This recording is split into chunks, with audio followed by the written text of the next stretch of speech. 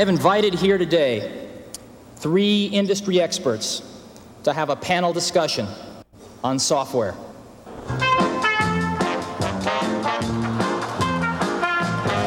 And now, ladies and gentlemen, the Macintosh software dating game.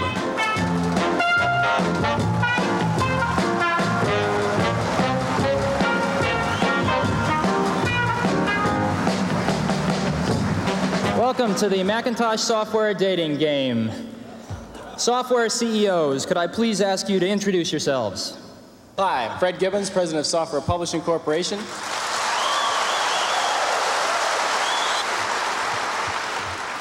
Hi, I'm Mitch Kapor, President of Lotus. We do a product called 123. My name is Bill Gates. I'm Chairman of Microsoft. And during 1984, Microsoft expects to get half of its revenues from Macintosh software.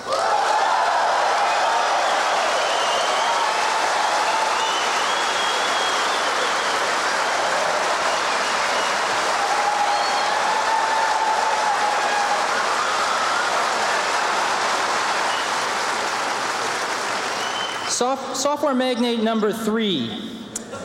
When was your first date with Macintosh? We've been working with the Mac for almost 2 years now, and we put some of our really good people on it. Software CEO number 3. Will Macintosh be the 3rd industry standard? Well, to create a new standard, it takes something that's not just a little bit different. It takes something that's really new and really captures people's imagination. And the Macintosh, of all the machines I've ever seen, is the only one that meets that standard.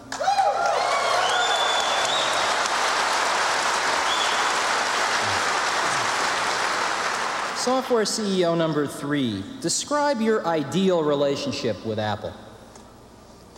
Well, we'll be selling our software independently, so the key thing is that Apple gets a lot of consistent standard machines out there quickly. Well, sorry, Steve, time's up. We'd like to give Steve a few moments to decide today's winner.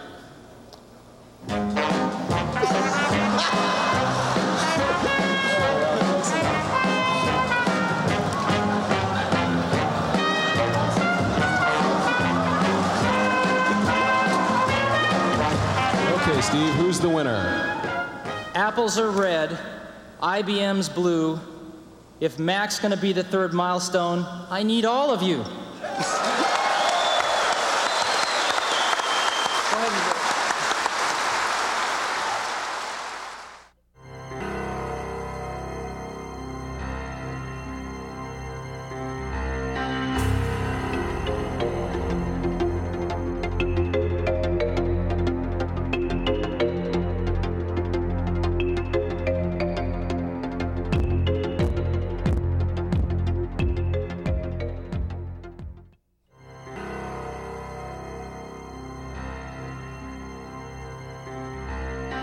Now, I'd like to talk about meaningful partners.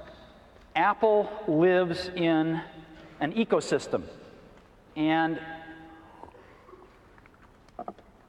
it needs help from other partners. It needs to help other partners. And relationships that are destructive don't help anybody in this industry as it is today. So, during the last several weeks, we have looked at some of the relationships, and one has stood out as a relationship that hasn't been going so well, but had the potential, I think, to be great for both companies. The discussions actually began because there were some patent disputes, and rather than, I know. Rather than repeating history, I'm extremely proud of both companies that they have resolved these differences in a very, very professional way. And I happen to have a special guest with me today via satellite downlink. And if we could get him up on the stage right now.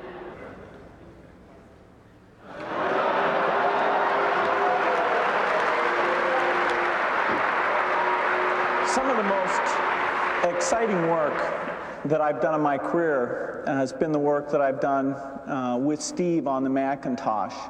Whether it's the first introduction or doing products like Mac Excel. These have been major milestones. We're very excited about the new release we're building. This is called Mac Office 98. We do expect to get it out by the end of this year. And I think it's going to really set a new benchmark for doing a good job with performance and exploiting unique Mac features. In many ways, it's more advanced than what we've done on the Windows platform. We're also excited about Internet Explorer, and we've got a very dedicated team that's down in California that works on that product. And the code is really specially developed for the Macintosh. It's not just a port of what we've done in the Windows environment. We look forward to the feedback from all of you as we move forward doing more Macintosh software. Thanks.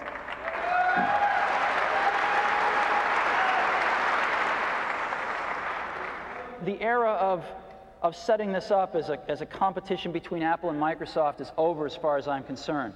This is about getting Apple healthy, and this is about Apple being able to make incredibly great contributions to the industry to get healthy and prosper again.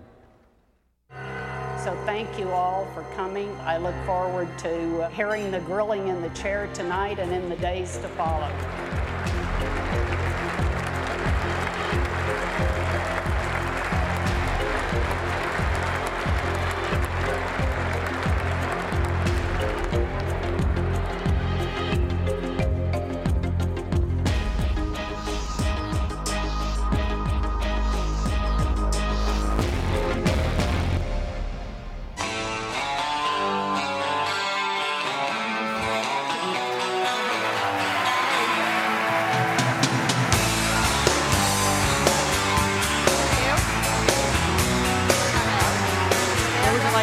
Why don't you sit here? Bill can sit here. Okay. Well, thank you. Before we get started, I think there were some pioneers. Of course, we have the pioneers here on stage, but there were some other really important pioneers in the video we just saw, and a couple of them are here in the audience. So, Mitch Kapor, who is a regular at D, could you just stand up and wherever you are? There he is.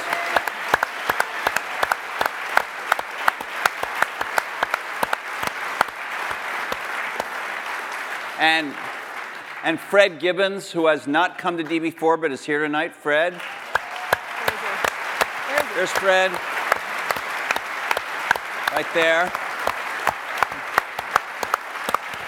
And I don't know if he's in the room, but I do want to recognize our fellow journalist Brent Schlender from Fortune, who did to my knowledge, the last joint interview these guys did. It was not on a stage, but it was a Fortune magazine interview. Brent, I don't know if you're in the room. If you are, can you stand? Maybe he's Way back there. way over there.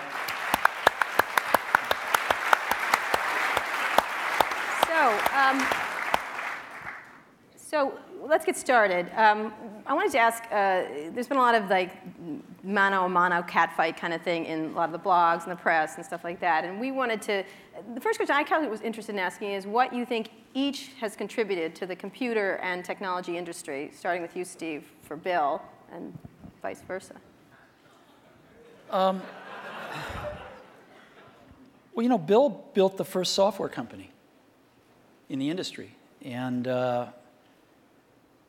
I think he built the first software company before anybody really in our industry knew what a software company was, except for these guys. And that was huge. That was really huge. And the business model that they ended up pursuing turned out to be the one that worked really well, for the industry. Mm-hmm. So I think, but the biggest thing was Bill was really focused on software before almost anybody else had a clue that it was really the software. That's what I see. I mean, a lot of other things you could say, but that's the high order bit. And I think building a company is really hard. And it requires your greatest persuasive abilities to hire the best people you can and keep them at your company and keep them working, doing the best work of their lives, hopefully. And Bill's been able to stay with it for all these years. So, Bill, how about the contribution of Steve and Apple? Well, first I want to clarify, I'm not fake Steve Jobs.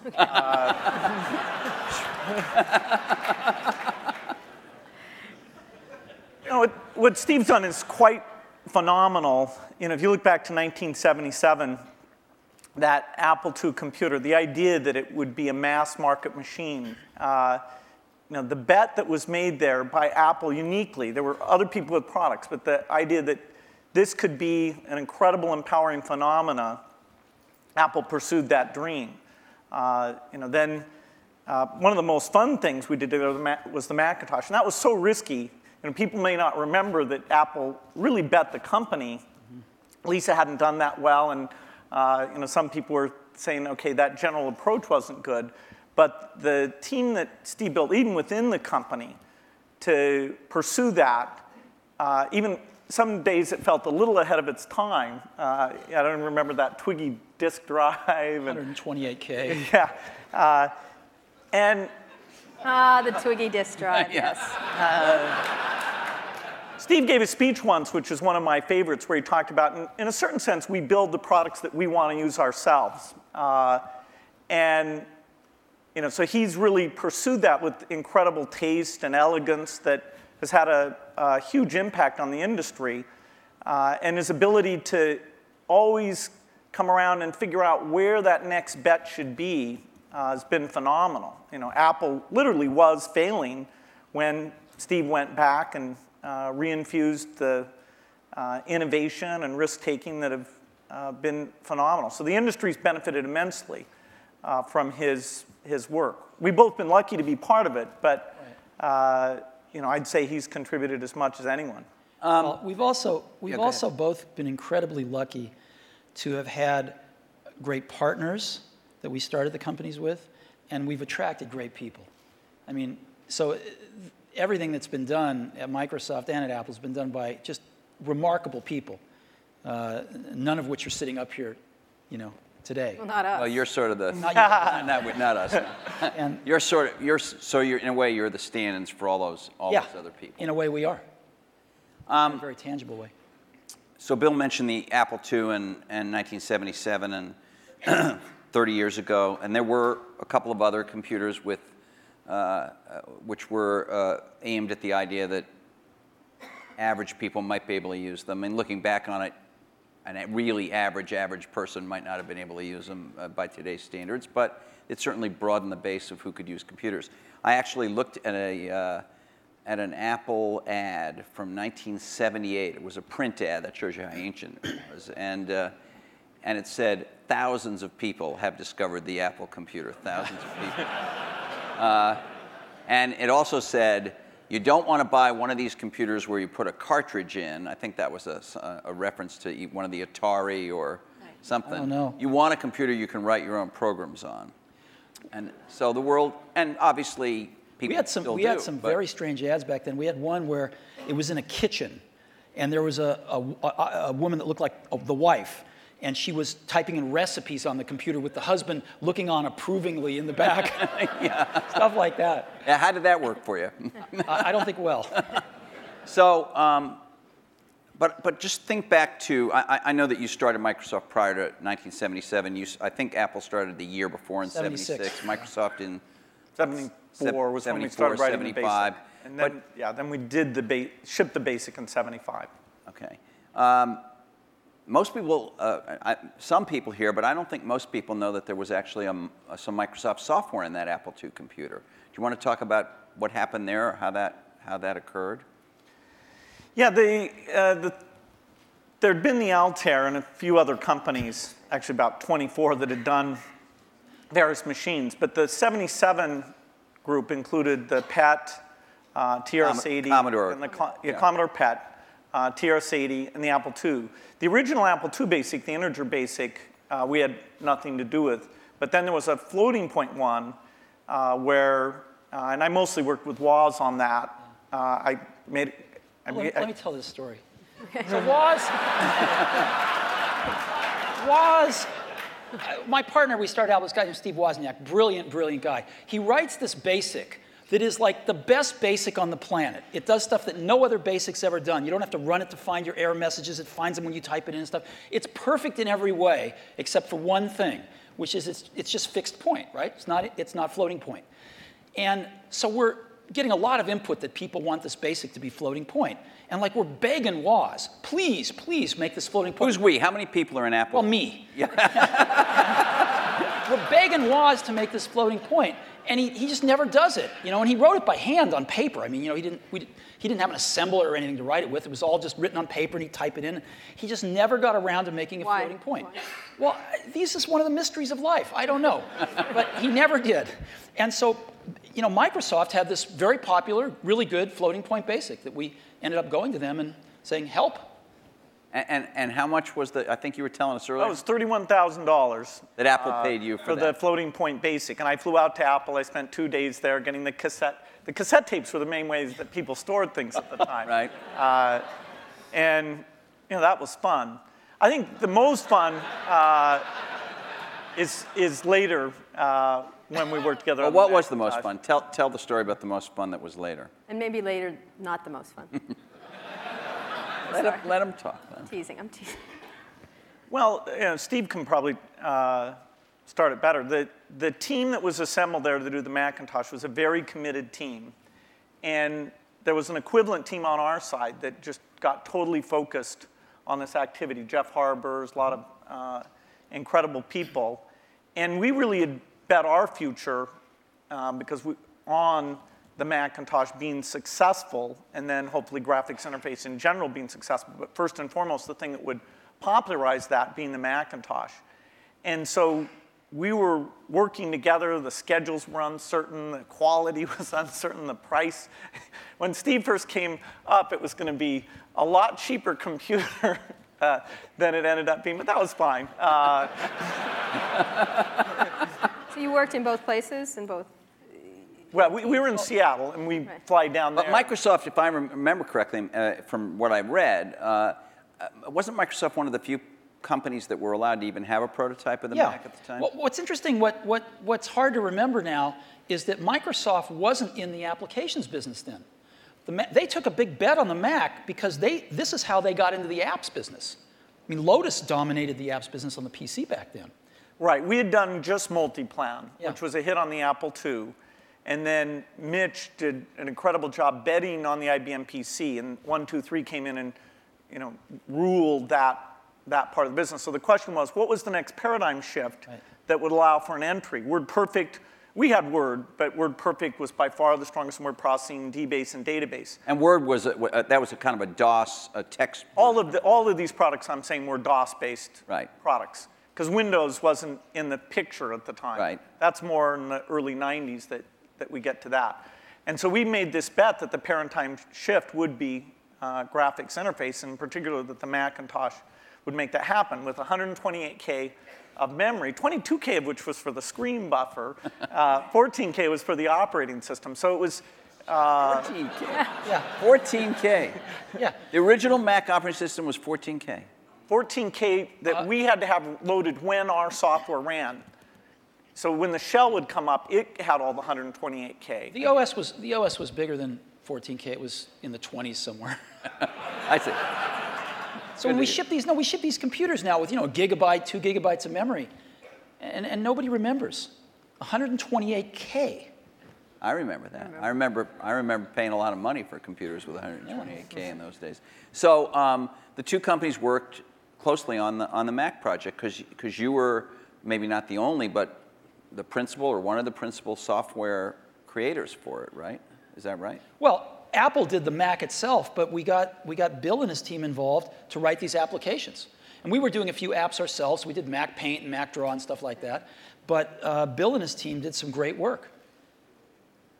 Now, in terms of moving forward, after you left and your company grew more and more strong, what did you think was going to happen to Apple after sort of the disasters that occurred after Steve left? Well, Apple's fate hung in the balance. We continued to do Macintosh software, and you know, Excel, which Steve and I introduced together in New York City. That was kind of a fun event. That went on and did very well. But then, you know, Apple just wasn't differentiating itself well enough from the higher volume platform. And meaning Windows, right? I mean, DOS and Windows. Okay, but especially Windows in the 90s began to take off. By 1995, Windows became popular. The big debate wasn't sort of Mac versus Windows. The big debate was character mode interface versus graphics mode interface. And when the 386 came and we got more memory and the speed was adequate and some development tools came along, that paradigm bet on GUI paid off for everybody who'd gotten in early and said, this is the way that's going to go. But Apple wasn't able to leverage its products. After the 512K Mac was done, the product line just didn't evolve as fast. Steve wasn't there, as it needed to. And we were actually negotiating a deal to invest and make some commitments and things with Gil Amelio. Yeah. No, seriously. And Don't be mean. Don't be mean to him. I'm sorry? Just saying the word Gil Amelio, you can see him just. And so I was calling him up on the weekend and all this stuff. And next thing I knew, Steve called me up and said, don't worry about that negotiation with Gil Amelio. You can just talk to me now. And I said, wow. Gil was a nice guy, but he had a saying. He said, Apple is like a ship with a hole in the bottom, leaking water. And my job is to get the ship pointed in the right direction.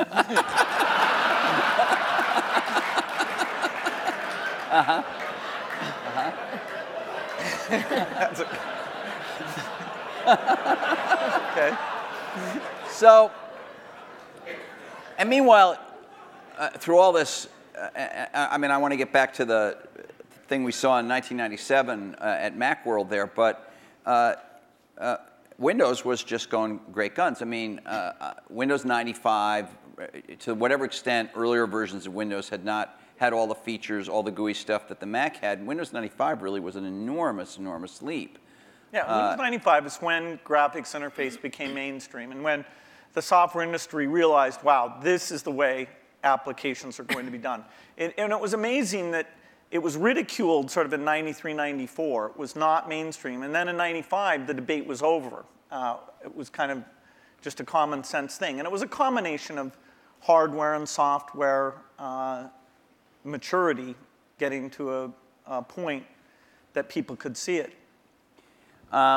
So I don't want to go through every detail, the whole history of how you came back, but Thank you. You had, but you in that video we all saw, you said you had decided that it was destructive to have this competition with Microsoft. Now, obviously, Apple was in a lot of trouble, and I presume that there was some tactical or strategic reason for that, as well as just wanting to be a nice guy, right? Apple was in very serious trouble, and what was really clear was that if the game was a zero-sum game where for Apple to win, Microsoft had to lose, then Apple was going to lose.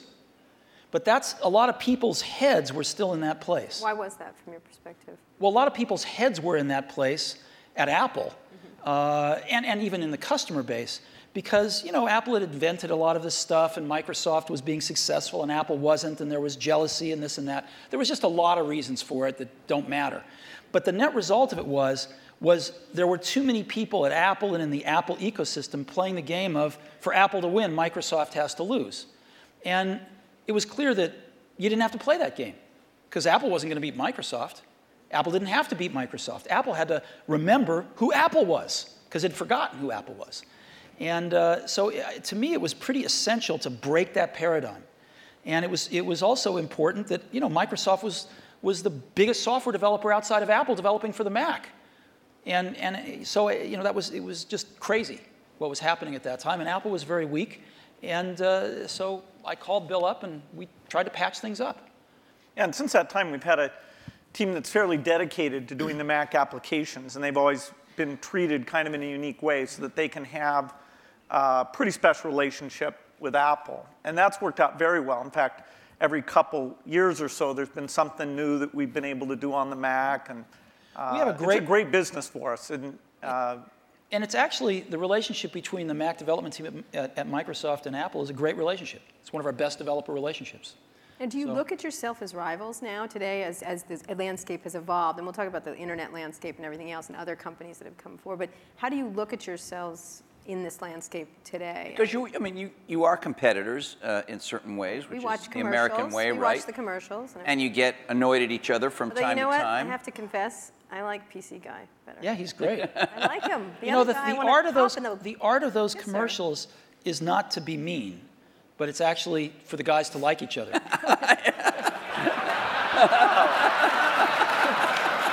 Thanks. PC Guy is great. I like He's got a PC. big heart. His mother loves him. His mother loves I'm him. telling you. Loves him. I like PC Guy totally much better. Wow. I do. I don't know why. He's endearing. The other guy's a PC Guy is what jackass. makes it all work. Actually, All right. it's worth thinking about. So how do you look at I mean, yourselves? let me just ask you, Bill. You obviously, Microsoft is a much larger company. You're in many more markets, many more types of products than Apple is. When you were running the company, or when Steve Ballmer is running the company, you think obviously about Google. You think about, I don't know, Linux in the enterprise. You think about lots of, Sony in the game area.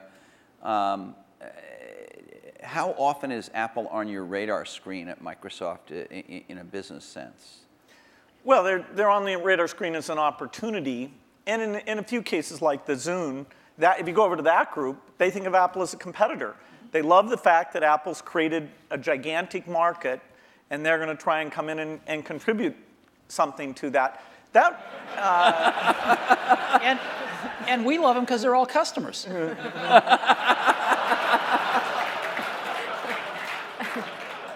I have to tell you, I was actually told by Jay Allard, I'm serious, that because of the nature of the processor, the development platform they used to develop a lot of the software for the Xbox 360 was Macs. And he claimed that at one point they had placed the biggest order for whatever the Mac Tower was at the time of anybody, and it was Microsoft. I don't know if it was the biggest, but yeah, we had the same processor, essentially, that the Mac had. This is one of those great ironies. They were switching away from that processor while the Xbox 360 was adopting it, but for good reasons, actually, in both cases, because we're not in a portable application, and that was one of the things that processor roadmap didn't have. But yes, we did. It shows pragmatism, but we try and do things that way. So that was the development system for the early people getting their software ready for the introduction of Xbox 360. And we never ran an ad on that. I see. Admirable restraint. That's wonderful. There were hundreds of them. Steve is so known for his restraint.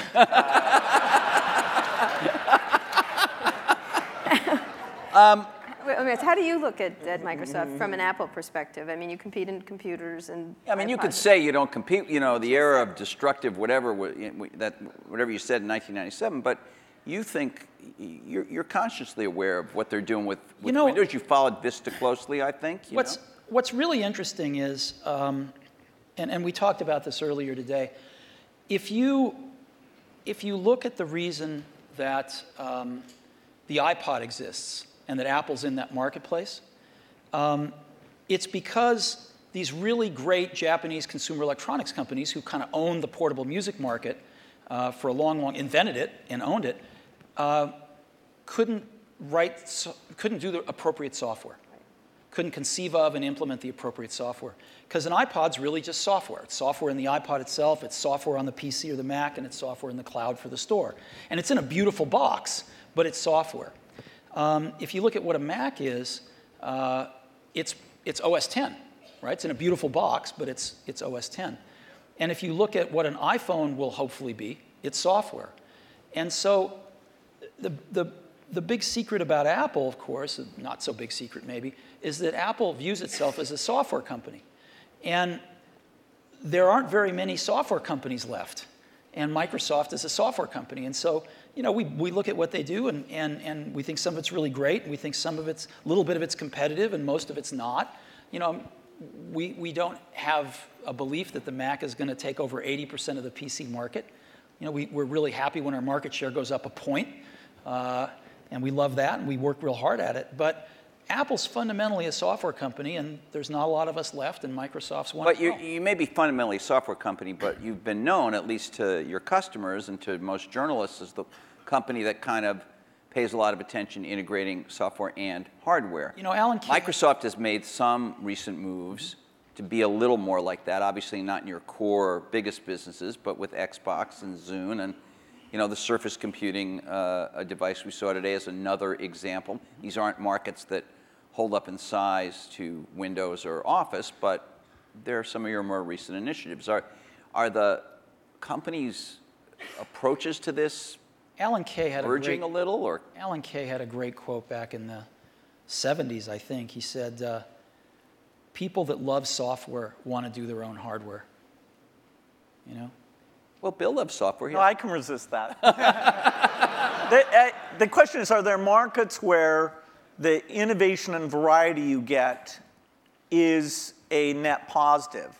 The negative is that in the early stage, you really want to do the two together. So you want to do prototyping and things like that, really is one thing. And then to take the phone market, we think we're on 140 different kinds of hardware.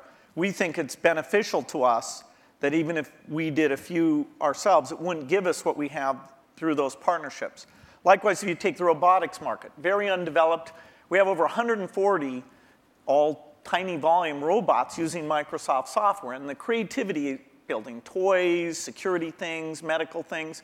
We love the innovation and the ecosystem that's going to grow up, who knows when, but we're patient, around that, and we'll have a great asset with this robotic software platform. So there are things like PC, phone, and robot where the Microsoft choice is to go for the variety.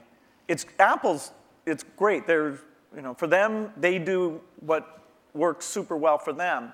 And there's a few markets like Xbox 360, Zune, and this year we have two new ones, the Surface thing and this Roundtable, which is the meeting room thing, where we'll actually, through subcontractors, but it's the P&L on the risk and all that for the hardware, the design is completely a Microsoft thing. The Roundtable, is that something you've announced, or were you just we've shown prototypes of it. That's the thing where it's got the 360-degree cameras and all those. It's like Cisco has something in that market and HP too, right? Oh, HP has a very high-end thing that's a tiny bit like it. But anyway. All right.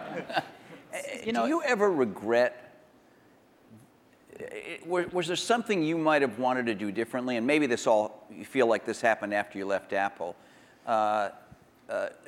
Something you might have done differently where you could have had a much bigger market share for the Mac? Well, before I answer that, let me make a comment on Bill's answer there, which is, it's very interesting in the consumer market and the enterprise market. They're very different spaces. And in the consumer market, at least, I think one can make a pretty strong case that outside of Windows on PCs, it's hard to see other examples of the software and hardware being decoupled working super well yet. It might in the phone space over time. It might. But it's not clear. It's not clear. You can see a lot more examples of the hardware-software coupling working well. And so I think this is one of the reasons we all come to work every day is because nobody knows the answer to some of these questions, and we'll find out over the coming years. Maybe both will work fine. Yeah, and I think, maybe they won't. Yeah, it's good to try both approaches. In some product categories, take music players, the solo design worked better. In the PC market, the variety of designs at this stage has a higher share. It has a higher share? Yeah, it has a lot higher share. Well, it's not that much different in music players the other way around. Is there some moment you feel like I should have done this or Apple should have done that and we could have had? You stuck to this idea of these hardware-software integration, and it's working very well now. There's a lot of things that happened that I'm sure I could have done better when I was at Apple the first time, and a lot of things that happened after I left that I thought were wrong turns, but it doesn't matter. It really doesn't matter, and you kind of got to let go of that stuff, and we are where we are. So we tend to look forward, and one of the things I did when I got back to Apple 10 years ago was I I gave the museum to Stanford and all the papers and all the old machines and kind of cleared out the cobwebs and said, let's stop looking backwards here. It's all about what happens tomorrow. And because you can't look back and say, well, gosh, you know, I wish I hadn't gotten fired. I wish I was there. I wish this. I wish that. It doesn't matter. And so let's go invent tomorrow rather than worrying about what happened yesterday. Let's talk about, we're going to talk a little bit about tomorrow, but let's talk about today, the landscape of how you see the different players in the market and how you look at what's developing now. What has surprised both of you since having been around for so long and still very active in everything? I mean, your companies are still critically key companies, but there are many, many companies that are becoming quite powerful. How do you look at the landscape at this moment and what's happening, especially in the internet space? I think it's super healthy right now. I think there's a lot of young people out there building some great companies who want to build companies, who aren't just interested in starting something and selling it to one of the big guys, but who want to build companies.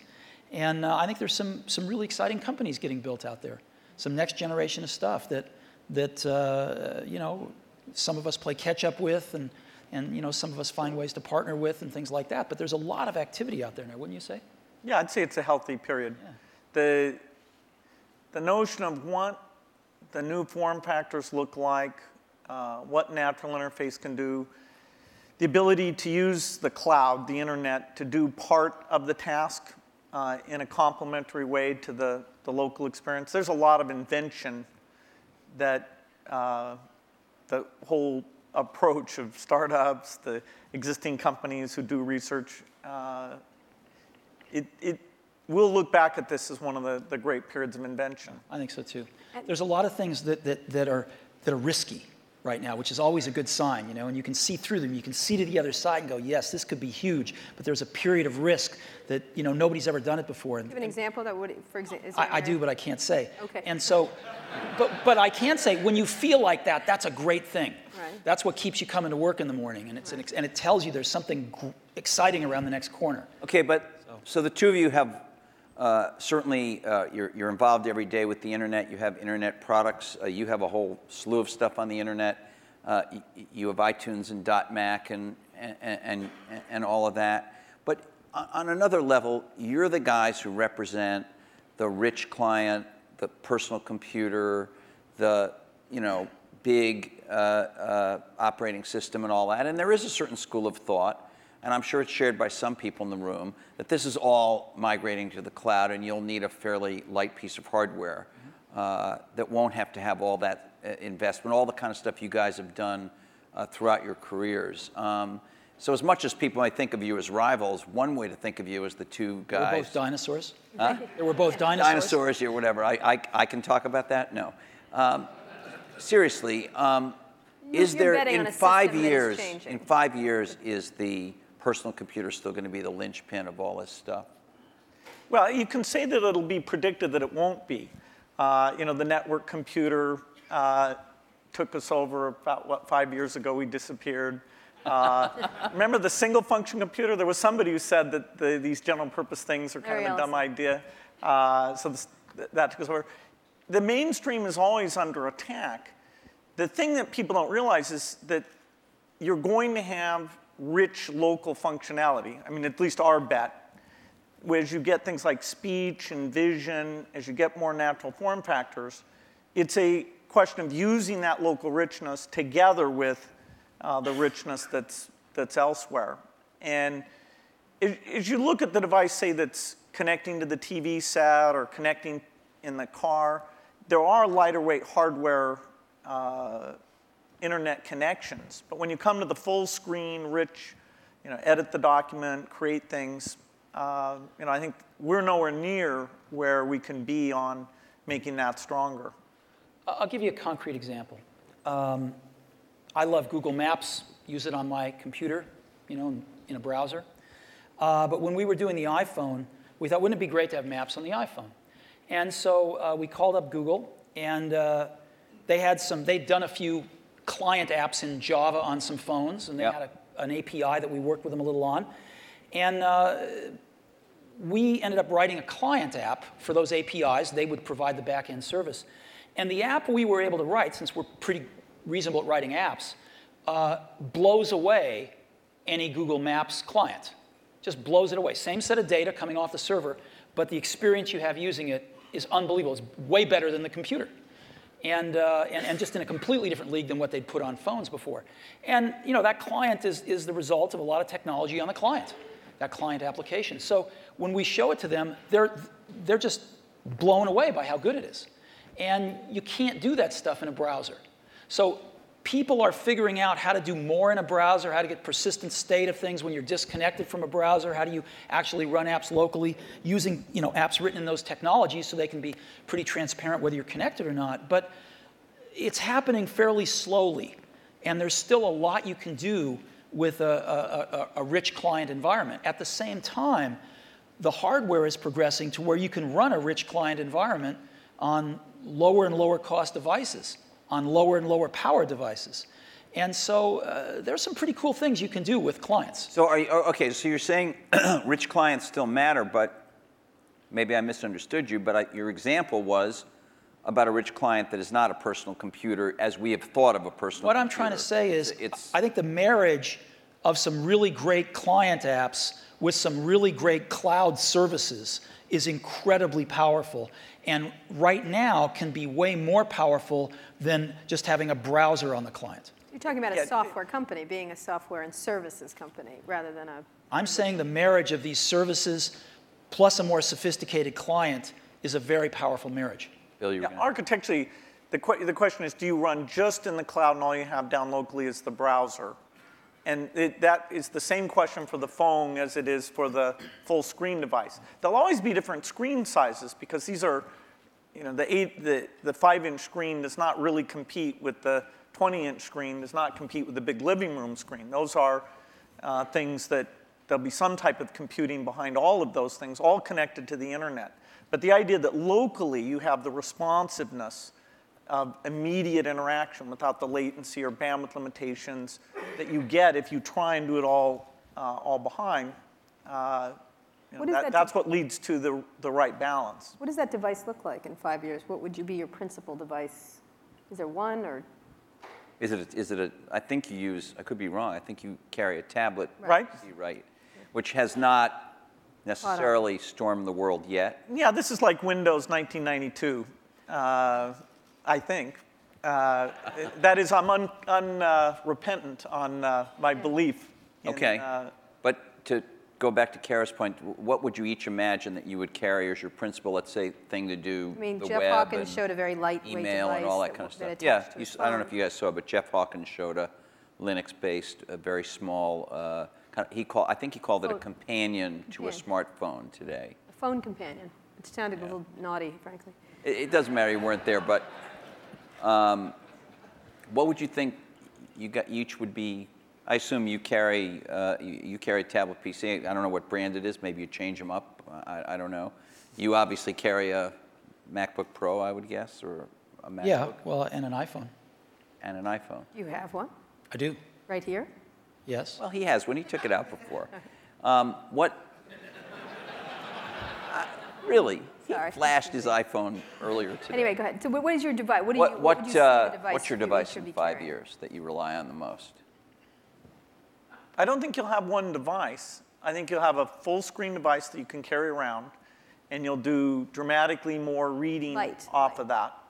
Yeah, I mean, I believe in the tablet form factor. I think you'll have voice. I think you'll have ink. You'll have some way of having a hardware keyboard and some settings for that. And then you'll have the device that fits in your pocket, which the whole notion of how much function should you combine in there. There's navigation computers, there's media, there's phone. Technology is letting us put more things in there, but then again, you really want to tune it so people know what they expect. So there's quite a bit of experimentation in that pocket-sized device. But I think those are natural form factors, and that we'll have the evolution of the portable machine and the evolution of the phone will both be extremely high volume, complementary. That is, if you own one, you're more likely to own the other. And then at home, you'd have a setup that they all plug into? Well, at home, you'll have your living room, which is your 10-foot experience, and that's connected up to the internet. And there you'll have gaming and entertainment. And there's a lot of experimentation in terms of what content looks like in that world. And then in your den, you'll have something a lot like you have at your desk at work.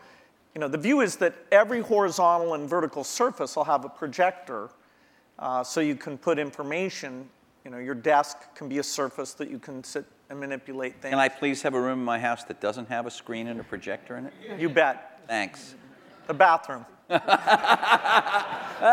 That's the perfect place for it, actually. so what's your 5-year outlook at the devices you'll carry? You know, it's interesting. The PC has proved to be very resilient.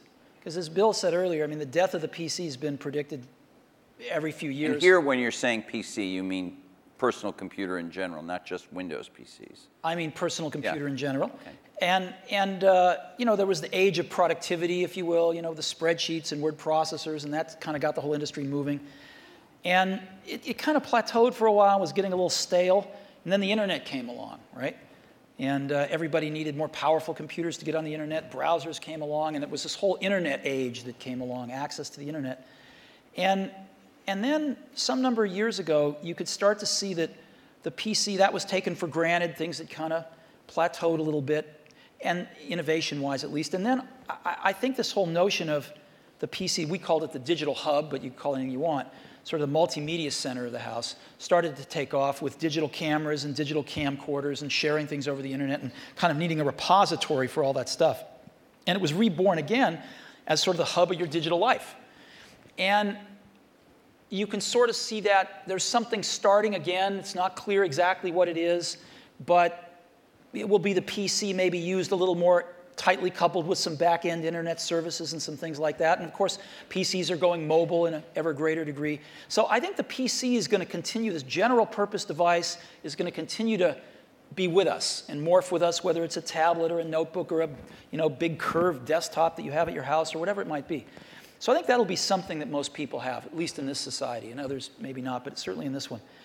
But then there's an explosion that's starting to happen in these, what you call post-PC devices, right? And you call the iPod one of them. There's a lot of things that are not... You can get into trouble for using that term. I want you to know that. What? I'm kidding. Post-PC devices. Why? People write letters to the editor. They complain about it. Anyway, go ahead. Okay. Well, anyway, I think there's just a category of devices that aren't as general purpose, they're really more focused on specific functions, whether they're phones or iPods or Zunes or what have you. And I think that category of devices is going to continue to be very innovative, and we're going to see lots of them. Give me an example of what that would be. Well, an iPod is a post-PC device. A phone is a post-PC device. Is the iPhone and are some of these other smartphones, and I know you believe that the iPhone is much better than these other smartphones at the moment, but are these things, aren't they really just computers in a different form factor? I mean, when you use the word phone, it sounds like... We're getting to the point where everything's a computer in a different form factor. So what? Right? So what if it's built with a computer inside it? It doesn't matter. It's what is it? How do you use it? How does the consumer approach it? And so who cares what's inside it anymore? So what are the core functions of the device formerly known as the cell phone, whatever we want to call it, the pocket device? What would you say the core functions? Like 5 years out, what are the core functions of that pocket device? How quickly all these things that have been somewhat specialized, the navigation device, the digital wallet, the phone, the camera, the video camera, how quickly those all come together, it's hard to chart out. But eventually, you'll be able to make something that has the capability to do every one of those things. And yet, given the small size, you still won't want to edit your homework or edit a movie on the screen of that size. And so you'll have something else that lets you do the reading and editing and those things. Now, if we could ever get a screen that would just roll out like a scroll, then you might be able to have the device that did everything. Well, in the very first D conference, we had these guys from E-Ink here. Yeah. I'm sure you've both talked to them. They were talking about that. That was 5 years ago. It's always 5 years out. Do you? Yes, we can't. There's some advances in projection technology that are more likely deliberate, I think, than the flexible material guys. But it's not even on the horizon, no matter which of the two approaches Any kind our of percentage. quality. We have some Microsoft research people who work on that, and there's a lot of investment, but it's at least in the 5-year time frame. You, 5 years from now, what's going to be on What's that gonna be on that pocket phone? device? I don't know. And the reason I don't know is because I wouldn't have thought that there would have been maps on it 5 years ago. But something comes along, gets really popular, people love it, get used to it, you want it on there. So people are inventing things constantly, and I think the art of it is balancing what's on there and what's not on there, is the editing function. And clearly, most things you carry with you are communications devices. You want to do some entertainment with them as well, but they're primarily communications devices, and that's what they're going to be. Outside of the computing area, what are the exciting areas in the internet space at all that you're looking at that you find that's interesting to each of your companies and in general for you? Any kind of social networking, any kind of the wikis, those kind of things we've talked about in the past today, essentially.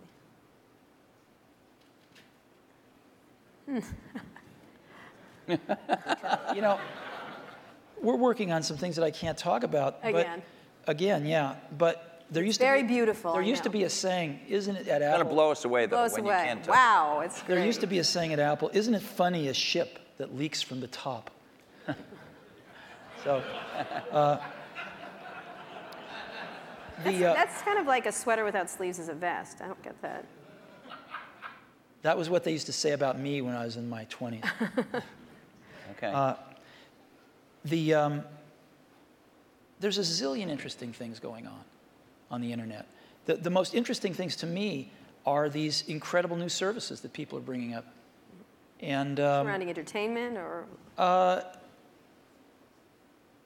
there's a lot of them surrounding entertainment, but there's a lot of them that have to do with just sort of figuring out how to navigate through life a little more efficiently. And I think, it's really great when you show somebody something and you don't have to convince them they have a problem that this solves. They know they have a problem. You can show them something, they go, oh my God, I need this. And I think you're going to see a lot of things like that happen over the next year or two. Do you, you obviously have a very large internet business with iTunes, and you sell a lot of stuff on in the Apple Store. But, you were early with this idea that when you bought a computer from Apple, you had this kind of internet service back end, and it was called .Mac. And I think a lot of people feel you haven't developed it very much. I couldn't agree with you more, and we'll make up for lost time in the near future. And in your case, you obviously have huge things like Hotmail, for instance, which is, I guess, and Windows Messenger, which are both widely used, and I don't even know how many users. A gazillion. Huge numbers. But on the other hand, you haven't, as Steve Ballmer was talking about today, you have other people have much stronger positions in things like search and other parts of the internet. So, are you guys, because you are the personal computer companies that are best associated with that, not as nimble as some of these competitors at this point? Do you worry about not being as nimble, both of you? I mean, obviously Microsoft's a much bigger company, but you're a big company. Steve, Apple is. Do you worry about not being as nimble as somebody sitting out there with, the kind of 10 employees that you guys had in 1977? Well, there's always going to be great new things that come out of other companies, and you want to be in a position to benefit from those, to have those inventions drive demand for Windows and personal computers, and then some of those upstream things you want to participate in. I hope Steve mentioned we are going to participate in search, hopefully to a higher degree in the future. He did mention that, yeah. Than at present, so we'll see what we can do there. A lot of the applications are more specialized, so they're not areas we'll go into. Take what can happen with education now, that video is mainstream, and all these tools that let you do rich interactions are very mainstream.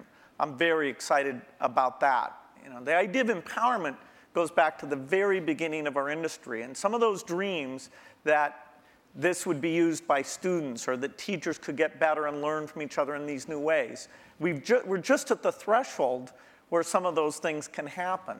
And yes, our companies can contribute to that, but as a whole, it's the ecosystem jumping on and building on each other where you can finally finally technology did something for education. See, I look at this a little bit differently, which is we're not trying to do a lot of this stuff because it's not what we do. We don't think one company can do everything. So you've got to partner with people that are really good at stuff. Like, we're not, I mean, maybe Microsoft is great at search. We're not. We're not trying to be great at search. So we partner with people that are great at search. And we don't know how to do maps on the back end. We know how to do the best maps client in the world, but we don't know how to do the back end. So we partner with people that know how to do the back end. And what we want to do is be that consumer's device and that consumer's experience wrapped around all this information and things we can deliver to them in a wonderful user interface, in a coherent product. And so in some cases, we have to do more work than others. In the case of iTunes, there wasn't a music delivery service that was any good, and we had to do one, so we'll do one. But in other cases, there's companies doing a way better job because we're not as good at this stuff as other people are, and we'd love to partner with them. And so, we selectively do that. And I think it's really hard for one company to do everything. Let's talk about entertainment. Life's complex. You're both in the entertainment world. Entertainment is important to both your companies. For yours, music right now, and as you get into Apple TV, Microsoft has been within the Hollywood area. Where do you see that going in the era of YouTube? We've had a couple of network people here talking about changes that are happening in Hollywood and everything else. What is happening now to entertainment delivery, and where do you all play? Because you'll be the delivery mechanism in one way or the other for most people. Well, the big milestone is where the delivery platform is the internet. And so you bring the richness and the interactivity.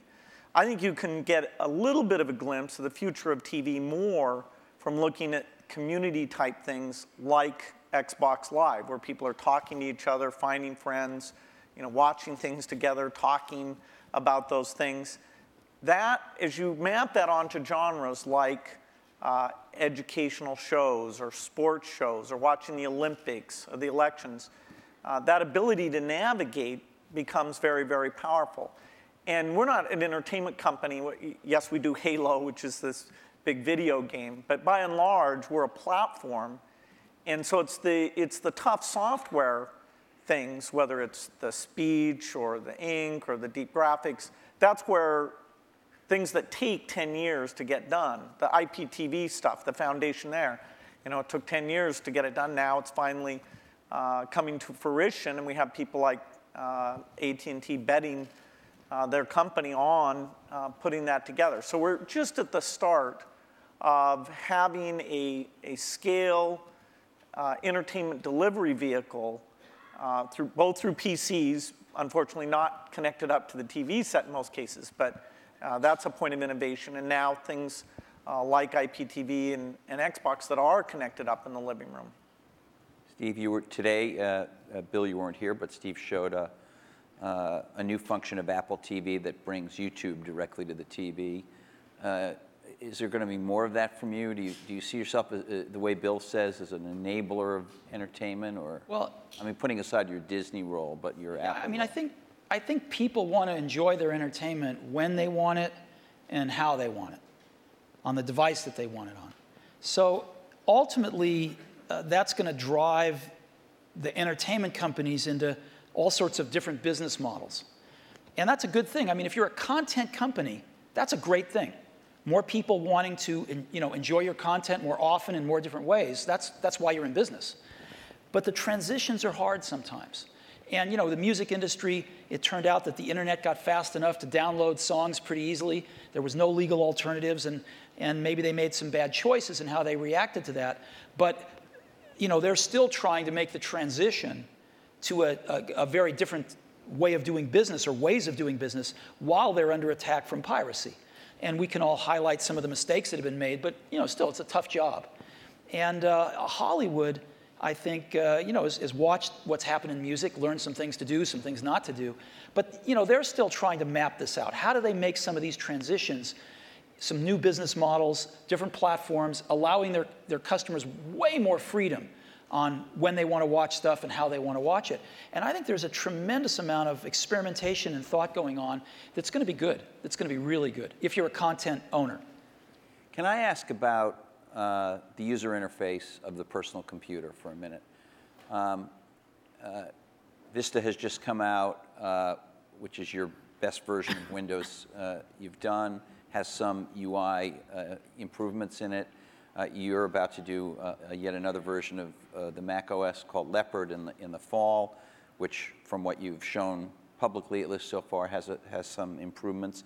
But fundamentally, these are still the kind of file icon, folder icon, drop-down menu. I know I'm minimizing. There's a lot of other things. There's gadgets and widgets and all kinds of other cool things in there now. But you can see that it's still all built on what you started with, what Xerox did research on.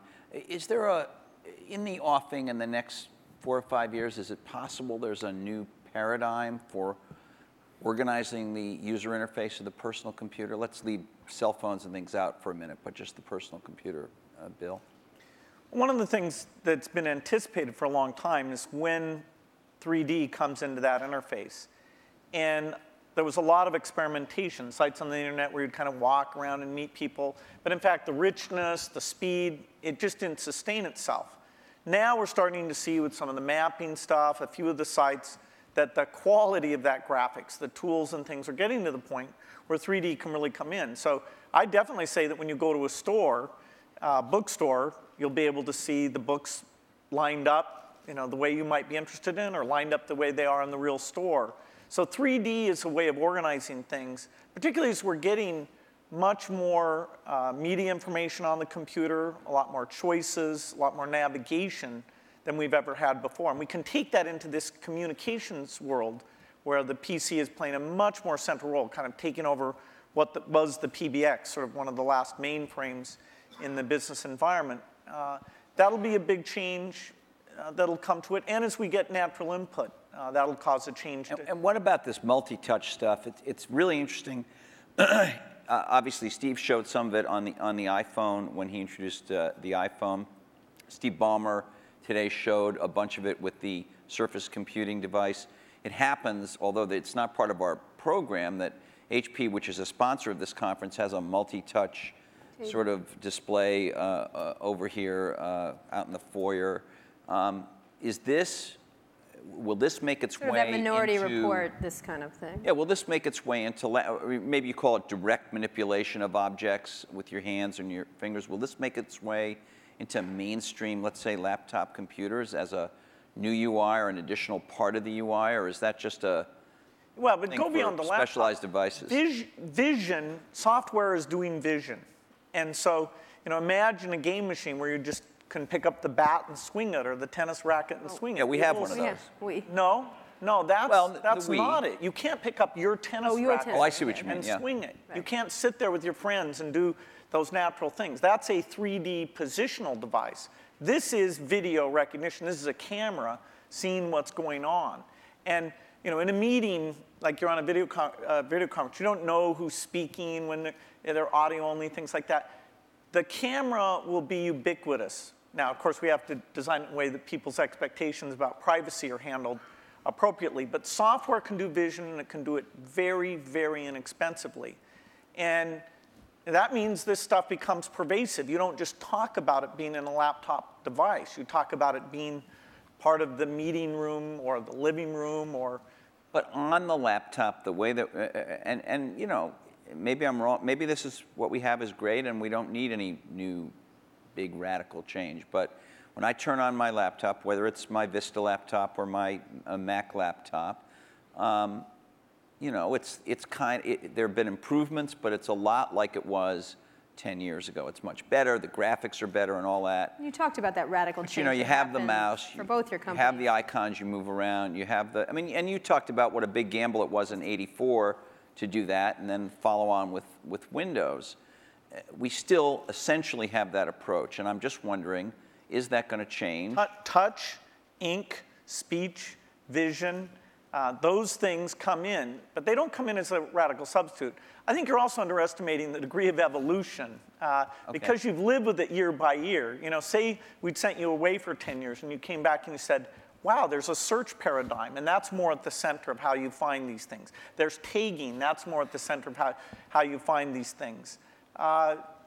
There's the evolution is a very good thing. In fact, even in that evolution, the stuff we did with Office, there's this balance you strike where when you make a change, in that case the ribbon, you're going to have some users who feel like, oh, geez, I have to spend a little bit time to be brought along to that. But there has been good evolution. But these natural interface things are the revolutionary change, and they'll be very revolutionary. That together with the 3D that I talked about. And Steve? I know you're working on something. It's going to be beautiful. We'll see it soon. Yeah, You can't talk about it, but Bill discusses all his secret plans. You don't discuss any of them. I know, it's not fair, but it's, I think the question is a very simple one, which is,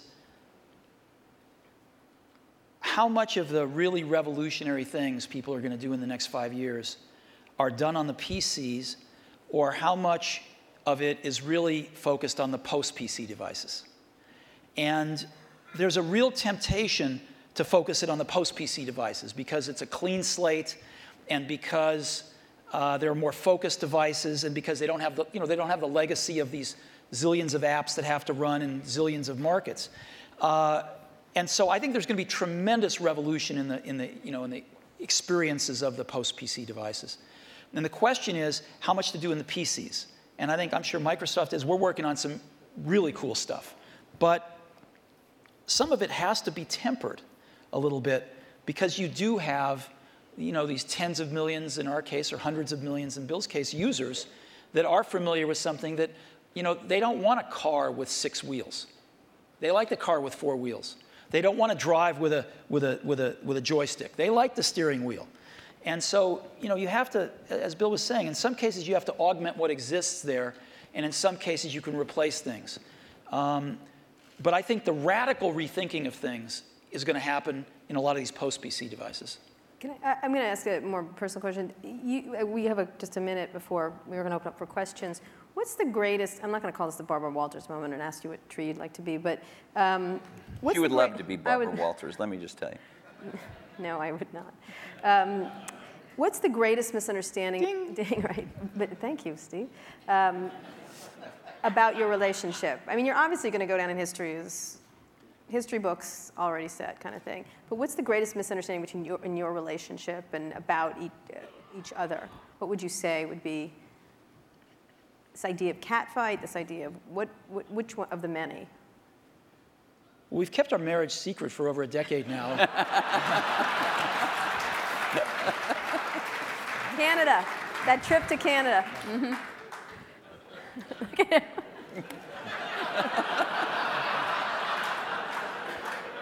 Was there? I don't think either of us have anything to complain about in general. And I know that the projects, like the Mac project, was just an incredible thing, a fun thing where we were taking a risk. We did look a lot younger in that video. We did. You look 12 in the first one. That's how I try and look. He was 12. But no, it's been fun to work together. And I actually kind of miss some of the people aren't around anymore. People come and go in this industry. It's nice when somebody sticks around and have some context of all the things that have worked and not worked. And the industry gets all crazy about some new thing. There's always this paradigm of the company that's successful is going to go away and stuff like that. It's nice to have people seeing the waves and waves of that, and yet been willing when it counted to take the risk to bring in something new. Has it been important? One last question, and then we'll go to the audience. No, he didn't answer us because he just said this. I have an answer. He only talked about his secret gay marriage. Yeah. So. I thought that was your answer. No, that wasn't my answer. When Bill and I first met each other and worked together in the early days, generally, we were both the youngest guys in the room, right, individually or together. I'm about 6 months older than he is, but roughly the same age. And now, when we're working at our respective companies, I don't know about you, but I'm the oldest guy in the room most of the time. And that's why I love being here. And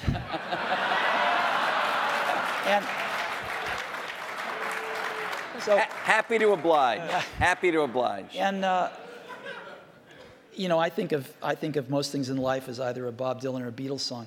But there's that one line in that one Beatles song, you and I have memories longer than the road that stretches out ahead. And that's clearly true here. Well, you know what? I think we should end it there. Let's just end it there. I'm going to have a little tear right here. Thank you. Thank you very much. Thank you so much. Sure. Thank you. Thank you.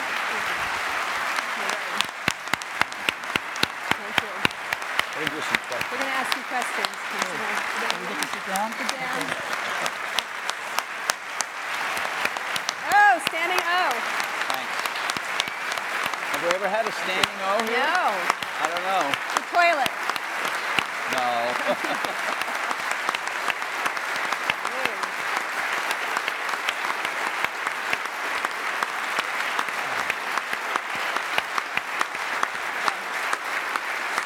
Whoa. You handled this pretty well. Very good.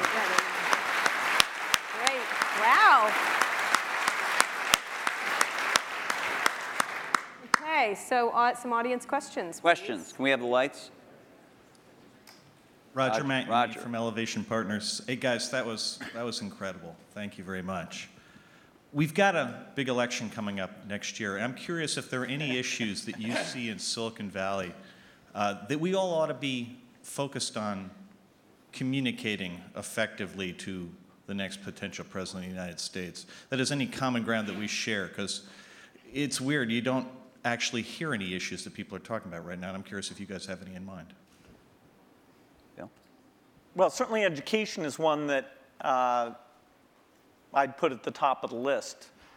Are there technological solutions right now that they could do something about, or is that just sort of like legit? No, technology is going to be helpful and more, but the way that teachers are measured and made excellent, the way that the high schools are designed, the expectations they have, it's not just a pure technology thing. It's more an institutional practice where the opportunity is. And there should be a lot of debate about the different ways of doing that. Steve? Boy, we've got some pretty big problems. And I think most of them are much bigger than anything Silicon Valley can contribute right now to solve. So hopefully some of those will get solved. I also think we underestimate how much all of our industry depends on stability.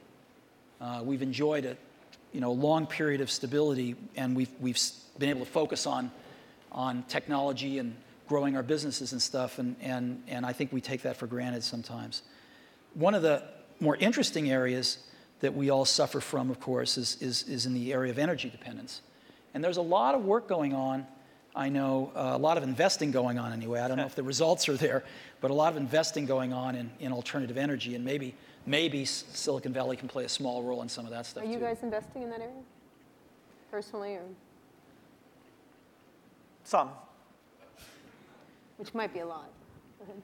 And you? Exactly. $1 billion here or there. Steve? Steve, Are you investing in that area? No. Or just a Prius? Okay. Or something like Yeah, that. just appreciating it. Over there? Hi, Don Eklund, Sony Pictures. My question is really, at what point is there too much diversity? It was talked about a few times in the discussion, the fact that now microprocessors are very low cost, memory's low cost, software is ubiquitous. But my life has been made better by standards like coding standards, network standards, and it seems like we're reaching a point where diversity is starting to take hold to a point where we're not going to be able to have the kinds of convergence devices that I think everyone would really be able to appreciate. And I'm wondering, is this going to be like healthcare or mass transit, where you just can never put it back in the bottle again? And I'd like to get your perspective on that. If there's still an opportunity to have some grand convergence devices that can really simplify people's lives and enrich their lives. Steve? Well, I think Bill and I would agree that we can get it down to 2. No, I think it's hard to limit imagination and innovation. I think there's always going to be a bunch of new great things, but And I think that's part of what we put up with to get the innovation. We put up with a little bit of aggravation to get the innovation. And I think the marketplace is awfully good at allowing diversity when it should and then getting rid of it when it shouldn't. I mean, and then letting it come back sometimes. Yeah. Well, not, yeah. I mean in terms of standards and things. You know, the internet standards have been incredibly powerful. You know, video formats, things like this. And so I don't see things that are going to really hold back a convergence device. You know, sure, there's a lot of wireless approaches, but that's pretty healthy right now. They each have various merits. A few of them will end up overlapping the other ones and kill the other ones out. But well, I think the industry's done very well at latching on to standards for the things that there were no longer any innovation in, and then focusing on the places where it wasn't clear which approach was best. Jesse? Hi, I'm Jesse Kornbluth, headbutler.com. Because you're not the youngest guys in the room anymore, it's perhaps appropriate to ask you a question about legacy, each of you. Bill, even your harshest critic would have to admit that your philanthropy work is, you know, planet-shaking, incredible, and could be, if you make it, a second act so amazing that it would dwarf what you've actually done at Microsoft.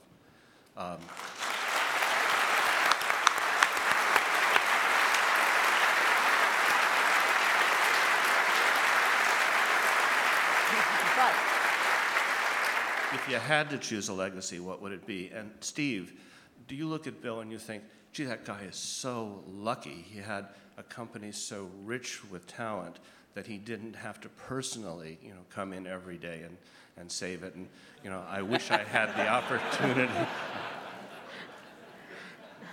Okay, he's not going to answer that one. Bill? Well, the most important work I got a chance to be involved in, no matter what I do, is the personal computer. You know, that's what I grew up, you know, my teens, my 20s, my 30s. You know, I even knew not to get married because I was until later, because I was so obsessed with it. That's my life's work. And it's lucky for me that some of the skills and resources, but I'd put skills first, that I was able to develop through those experiences can be applied to the benefit of the people who haven't had technology, including medicine, working for them. So it's an incredible blessing to have two things like that. But the thing that if you look inside my brain, it's filled with software and, you know, the magic of software and a belief in software. And, you know, that's not going to change. Okay. So your question was about whether I wish I didn't have to go into Apple every day? No, if you envy Bill a bit, this second act that he has. Oh, no, I think it's I think the world's. Do anything else, I think the world's a better place because Bill realized that his goal isn't to be the richest guy in the cemetery, right?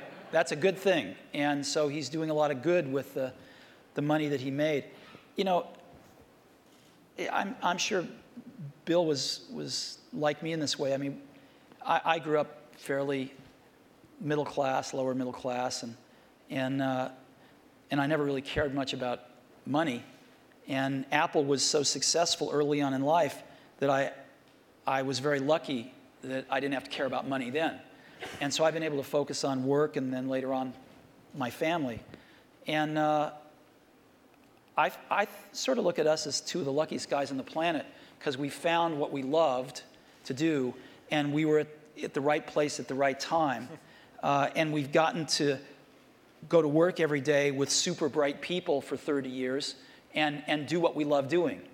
And so it's hard to be happier than that. You know, your family and that.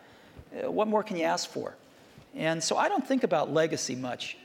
I just think about being able to get up every day and go in and hang around these great people and hopefully create something that other people will love as much as we do. And if we can do that, that's great. I think the middle. Yeah. Thanks, Steve and Bill. Rob Kelly. I'm here with my business partner, We've got a 100-person internet media business. I'm wondering what would be the single most valuable piece of advice you'd give us to even attempt to create some of the value that you guys have done in both your very impressive companies. I think actually, maybe in both cases, correct me if I'm wrong, the excitement wasn't really seeing the economic value. Even when we wrote down at Microsoft in 1975, a computer on every desk and in every home, we didn't realize, oh, and we'll have to be a big company. Every time I thought, oh God, can we double in size? Geez, can you manage that many people? Will that feel fun still? And so every doubling was like, okay, this is the last one.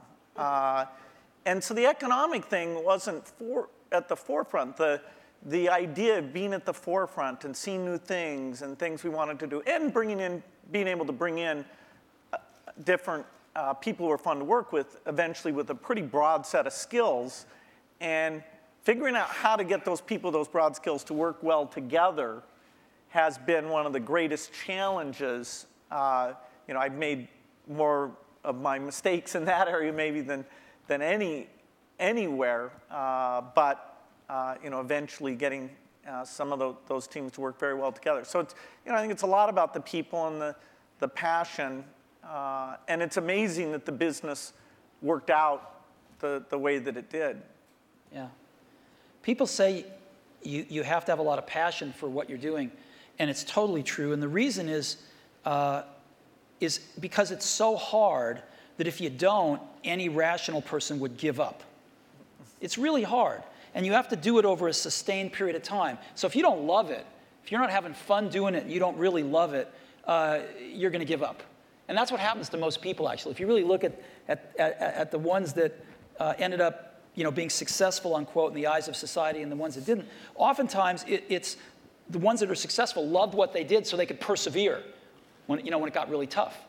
And the ones that didn't love it quit because they're sane, right? Who would want to put up with this stuff if you don't love it? So it's a lot of hard work, and it's a lot of worrying constantly. And if you don't love it, you're going to fail. So you got to love it. You got to have passion. And I think that's the high order bit. The second thing is you've got to be a really good talent scout, because no matter how smart you are, you need a team of great people, and you've got to figure out how to size people up fairly quickly, make decisions without knowing people too well, and hire them, and see how you do, and refine your intuition, and be able to help build an organization that can eventually just build itself. Because you need great people around you. Thank you. Liz. Liz Beyer, question, I guess it's historical curiosity. You approached the same opportunity so very differently. What did you learn about running your own business that you wished you had thought of sooner or thought of first by watching the other guy? Well, I'd give a lot to have Steve's taste. He has natural, not a joke at all. I think in terms of intuitive taste, both for people and products. We sat in Mac product reviews where there were questions about software choices, how things would be done, that I viewed as an engineering question, and that's just how my mind works. And I'd see Steve make the decision based on a sense of people and product that it's even hard for me to explain. The way he does things, it's just different. And I think it's magical. And in that case, wow.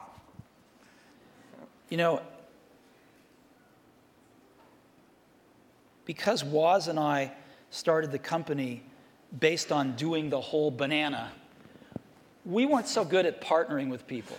And actually, the funny thing is, Microsoft's one of the few companies we were able to partner with that actually worked for both companies.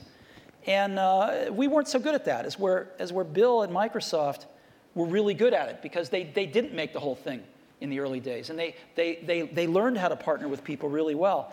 And I think if Apple could have had a little more of that in its DNA, it would have served it extremely well.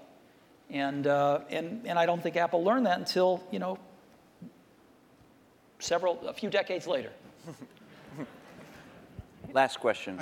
Oh, is there? This over here. I'm sorry, over here. Yeah, hi, Charlie Brenner from Fidelity Investments. In our financial services industry, we are focusing very strongly on aging and retiring baby boomers, a huge demographic. We're not that old. Oh. No, I wasn't. The question is different from what it sounds like it's going to be. But most of the innovation that we see coming from computer and internet companies is kind of youth-oriented. And I'm just wondering if there are activities going on in your companies acknowledging what's going to be happening generationally. Not true. I'll give you one example. So we started building in video cameras into almost all our computers a few years ago. And the response by people of all ages, but in particular seniors, has been off the charts. Because they're buying these things now, and they're buying them for their grandkids, their sons and daughters with their grandkids, so they can stay in touch with their grandkids, and they're video conferencing more than younger people are. And it's incredible what this has done. So that's just one simple example, but there's like dozens of them that have clicked with seniors that are living independently that want to stay in touch with extended families and do other things like that. Yeah, I think that it's a very good point when you look at the size of the market. And that's partly why it's great that there are all these companies out there who can see, okay, what would you do for seniors? I think natural user interface is particularly applicable here because the keyboard, we're sort of warped in that we grew up using the keyboard, and so it's extremely natural to us. But things like, and that's partly why when we showed the Surface computer, I showed it privately to a bunch of CEOs a couple weeks ago. I was kind of stunned by how blown away they were. But their ease of navigation is just not the same. And when they saw that, the idea that they could organize their photo album, it meant more to them than it did to me. I'll give you another example. We've got a little shy of 200 retail stores now. And one of the things the stores are doing is personal training now. It's called one-to-one. And we are up to now a run rate of 1 million personal training sessions. They last an hour per year. 1 million per year. You only started a little while ago, right? Yeah. We started about a year ago. And we're up to 1 million training sessions a year run rate now. And a lot of those folks, some of them anyway, many of them are seniors. And they're coming in and they're spending an hour learning how to use Office, and they're spending an hour learning how to video conference. And they can basically come in as much as they want, and they can schedule these things throughout a year, and they pay $99, I think, a year for it. And it's been great. Last question. Now the last question over there. We all share a common science fiction experience of the metaverse or the Matrix, where we all could communicate without being in the same place. And by the way, thank you both for providing us the best platform so far to go to chat rooms or to all go to a MySpace. It's a far cry from these things that we see on Star Trek or the holodeck.